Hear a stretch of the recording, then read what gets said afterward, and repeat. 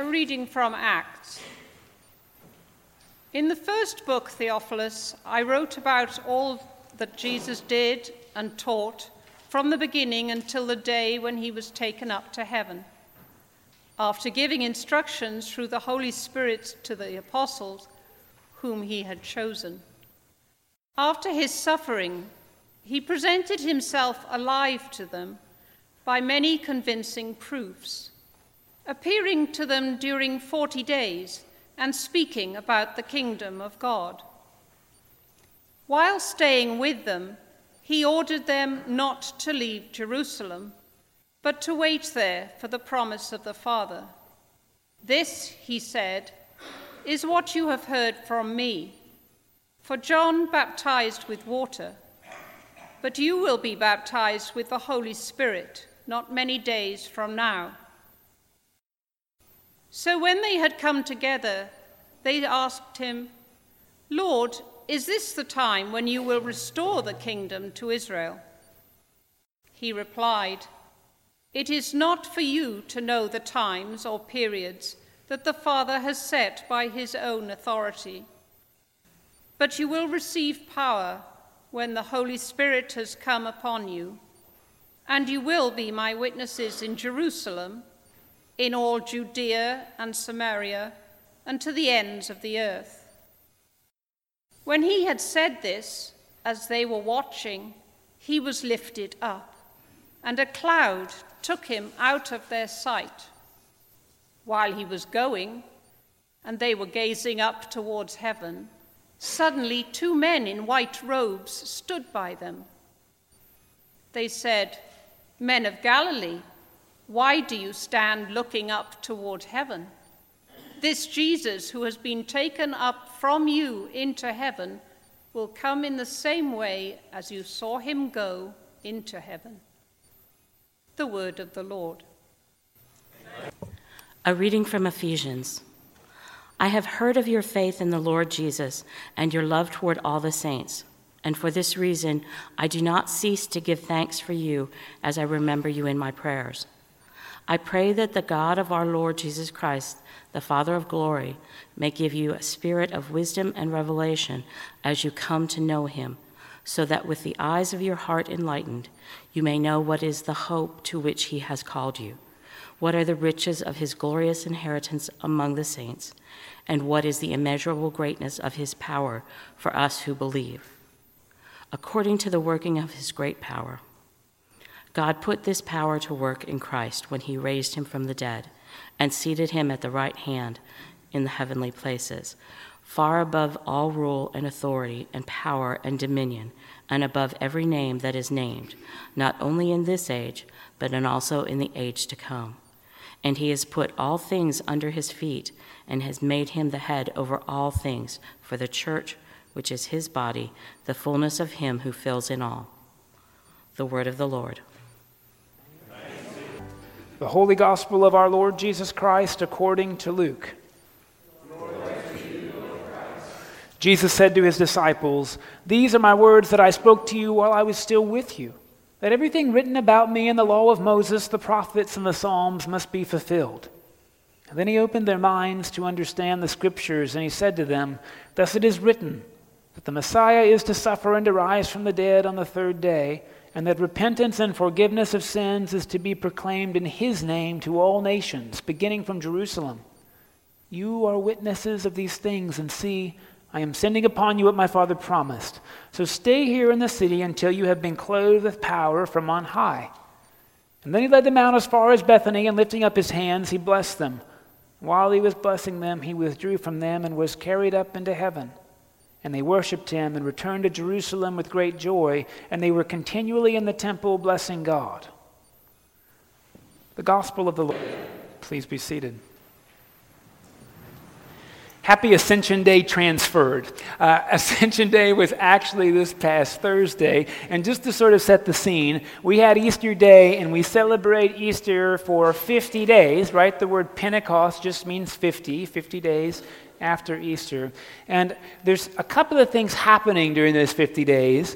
For 40 of them, 40, that's a good biblical number, not right? Like Noah, 40 days, 40 nights rain, 40 years wandering in the desert, Jesus tempted, 40 days, right?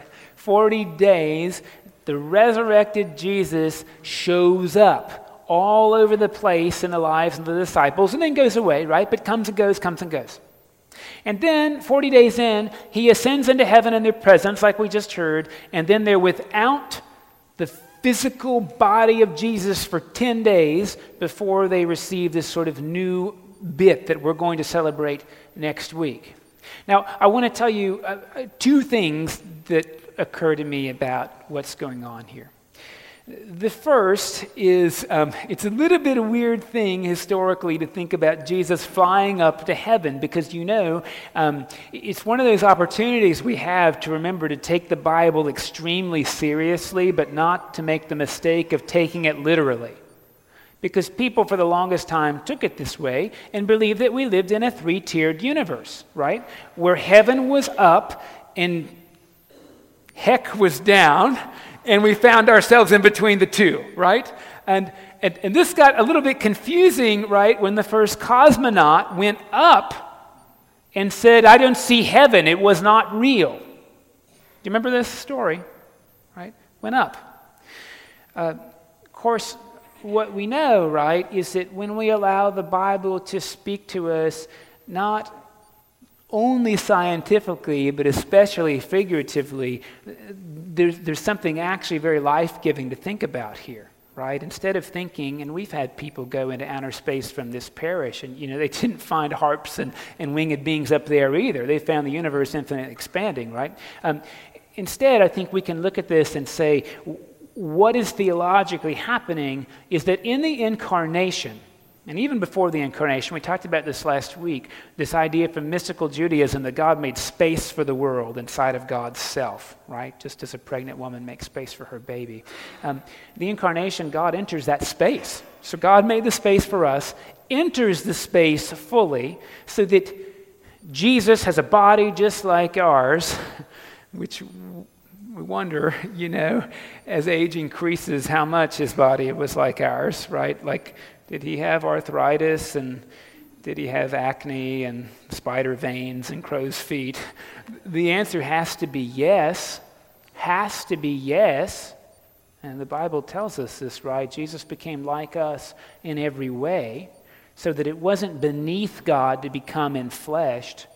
This is what God did. The infinite Word, the creator of the universe, the one who made the space for us, entered the space and lived in it like we do. So he knew hunger and fear and anxiety, and he knew loss. And on Good Friday, he knew death. And it wasn't beneath God to die. The incarnation tells us it was God's plan all along to enter the space with us. For 40 days, he shows the disciples resurrected life, that is, life beyond what they're used to. And then the ascension, what he essentially does figuratively is completes the cycle. He takes all of humanity's frailties, eating disorders, alcohol addiction, prom, graduation, whatever your frailties are and your strengths, and he brings them up to heaven to be with God forever. Right, the cycle becomes complete here, that God has made the space for us, but God has also filled the space. And that by ascending to heaven, God has assured us that in those moments of despair and in joy, we don't do these with God, we do these inside of God. I think that's the message of the ascension. That's the neat theological picture. But I want to suggest it's asking us to do something else as well. And in order to do that, I want to reflect on the last 40 days. If you've been around small children, there's this universal game you can play with any small child in the world. And it only works, right, because our brains develop in layers. We start out with the reptilian brain that's instinctual, and we grow the medial cortex and the neocortex that allows us to have abstract thought, right? Everybody's brain on the planet works like that, which is why you can play peekaboo with any baby in the world, and it works. And let's think about how it works. You're not going to believe me when I tell you this, maybe, but when you go like this, the baby thinks you're gone. Because the baby can't see you and doesn't realize the law of conservation of matter, I mean, you've just disappeared from the globe. And when you go like that, you've come back. You were gone and now you're back. You can do this 18 times in a row and they don't figure it out. Every time the baby goes, well, there you are, it's amazing, right? When they figure it out is when that layer of their brain grows that allows them to figure out that stuff happens even when they can't see it. I want to tell you, I'm pretty sure that's how Jesus, the resurrected Jesus, spends 40 days. Playing peekaboo with the disciples. Because they spent 3 years with him, utterly centered on him to teach them and give them everything they needed, right? And their relationship with God even got wrapped up in Jesus. Granted, they didn't completely get what he was saying because, well, him dying and coming again was a surprise to them, like a really jarring surprise. So it's not like they got everything he said. But then think through how he plays peekaboo with them. It's Easter morning, and Mary goes to the tomb, and she's going there to mourn him because she was sure he's never coming back. She thinks that his body's been stolen. She sees a guy who she thinks is the gardener, that is the guy who mows the grass, right? And she grabs him and says, "Give me Jesus back." And Jesus says, "Peekaboo, Mary, let me go now," and he disappears. So she got that instant. The same day, there's 2 friends walking to a village called Emmaus. Like this. And woe is me, and a third guy comes up and journeys with them. And tells them, hey, this loss of Jesus you're having, this thing you're feeling, it's not really like you think it is. It's totally different. And they say, no, it's not different. We can't see him. It's all gone. And they invite him into dinner, and he breaks bread, and they see him. Peekaboo, there he goes, and then he's gone, right? Peekaboo, gone. Happens.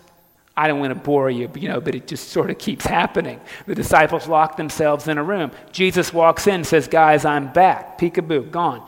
Thomas didn't get the peek.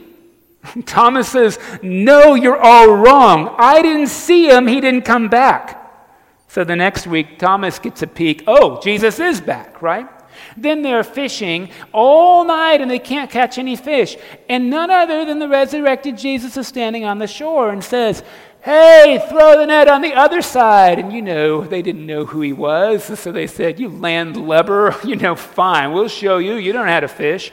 They throw their nets over, and what do you know? The boats start to sink. They're so full. Peekaboo, right? They didn't even get it because Peter, the rock, the first bishop of Rome, is sitting there scratching his head, and one of the other disciples says, that's Jesus. And Peter says, really? and he hops in and swims, right? It's a game that the resurrected Jesus is playing with the disciples that is developmentally appropriate because he's trying to teach them a law of conservation of matter. That is, even though they can't see his body and touch his wounded hands, he's still there.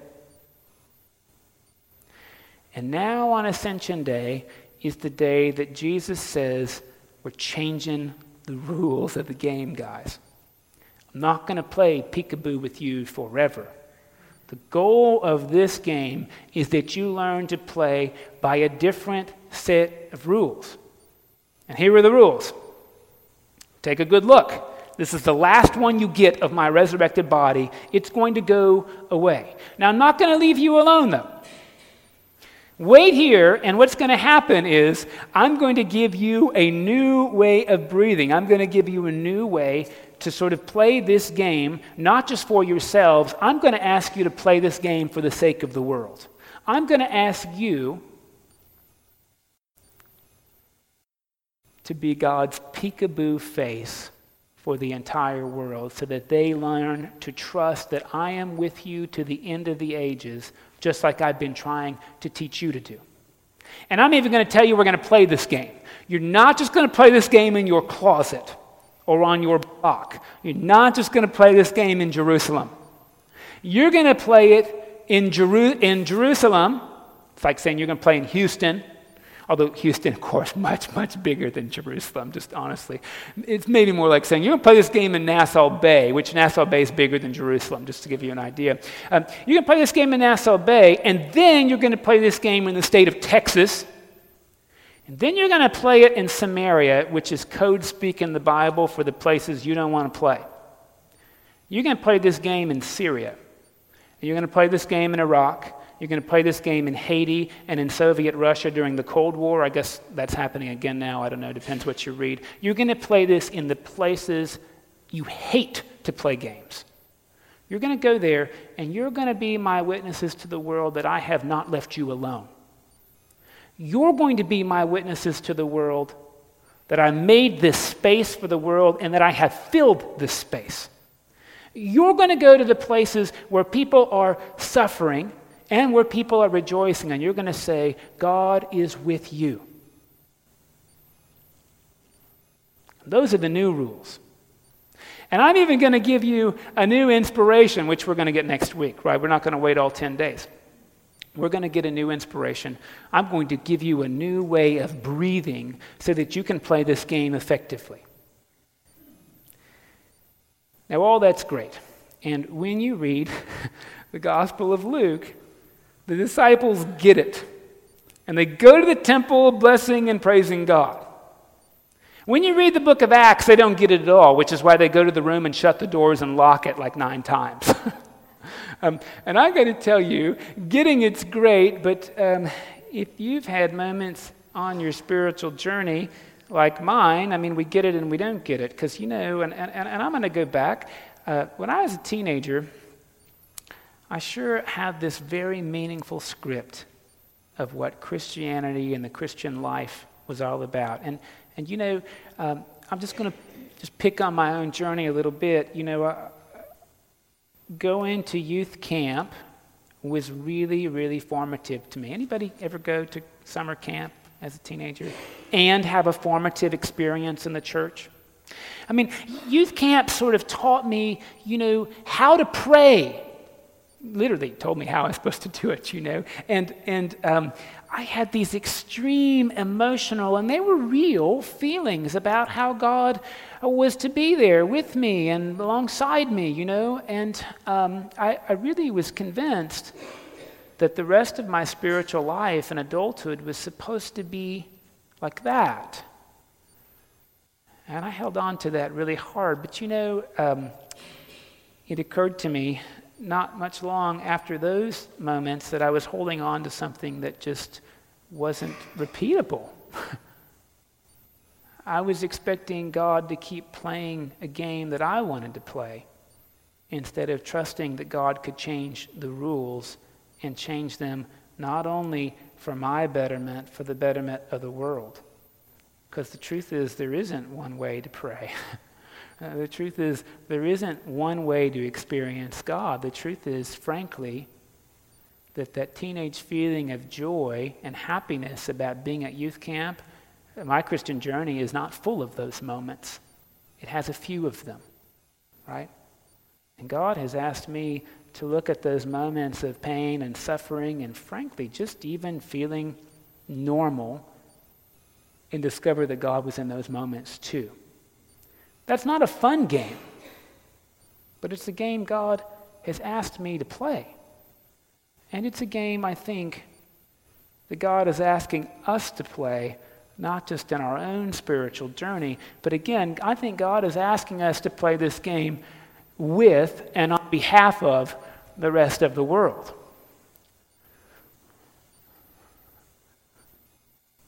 And I think that's where Ascension Day has this sort of double bit, I think what's happening here is the disciples have these really fantastic experiences of the resurrected Jesus. And they're so life-giving and illuminating. They're so undoubtable in some ways because they actually can reach over and they can touch Jesus. Their faith actually doesn't necessarily require a whole lot of effort on their part because the guy is right in front of him. And then today, on Ascension Day, Jesus says, guys, This is not going to be the normative experience of your faith and your life. I'm going to change that experience. And I want you to trust that in the middle of that, I'm not leaving you in the dark. I want you to trust, guys and girls, that just because the light has changed in front of you doesn't mean it's gone out. So I want you to imagine the scene that we get from Acts. The disciples had been looking at this Paschal candle for 40 days, which represents the light of the bodily resurrected Jesus. They've been looking at a hard thing. They've touched it and interacted with it, and this candle's been here since Easter morning lit for us to see the light of Christ. And they watch that light go up into heaven, where they think heaven and God is. They watch it go up. And their jaws just drop open with doubt and unbelief. How could he leave us behind? And then two messengers show up and say, "Why are you looking up? Look down. Look at the light the resurrected Jesus has lit in you. Look at it long and hard. God's changing the game. The game is not just to look up to heaven. The game is to look where Christ is universal. He is in you. And then look at each other. Don't you see? The light of Christ is there too. And the only way maybe that the disciples would ever take that risk is if Jesus changed the light. You ready to see it change? It didn't go out, you see. It just changed. It changed so that instead of looking here, we have the opportunity on Pentecost to look there. And especially right here. So that we can be witnesses of God filling all things to the end of the earth, beginning in your bedroom, in your house, in Houston, in St. Thomas, continuing on to the United States and Syria and Haiti and Iraq and whatever place you think is God-forsaken, so that we can be witnesses that God is fully present in the most God-forsaken places and that God intends to breathe new life in them. And you know, along the way, God is probably going to ask us to even change the way we look at our own light and change the way we shine it. That's okay, because in the Lord, life is not ended. Light is not ended. It is merely changed. Ascension Day is about us saying, God, I will change the rules to get the world more the way you imagine it, which is more joyful and graceful and faithful. Why don't you join me as we pray our faith in the words of the Nicene Creed?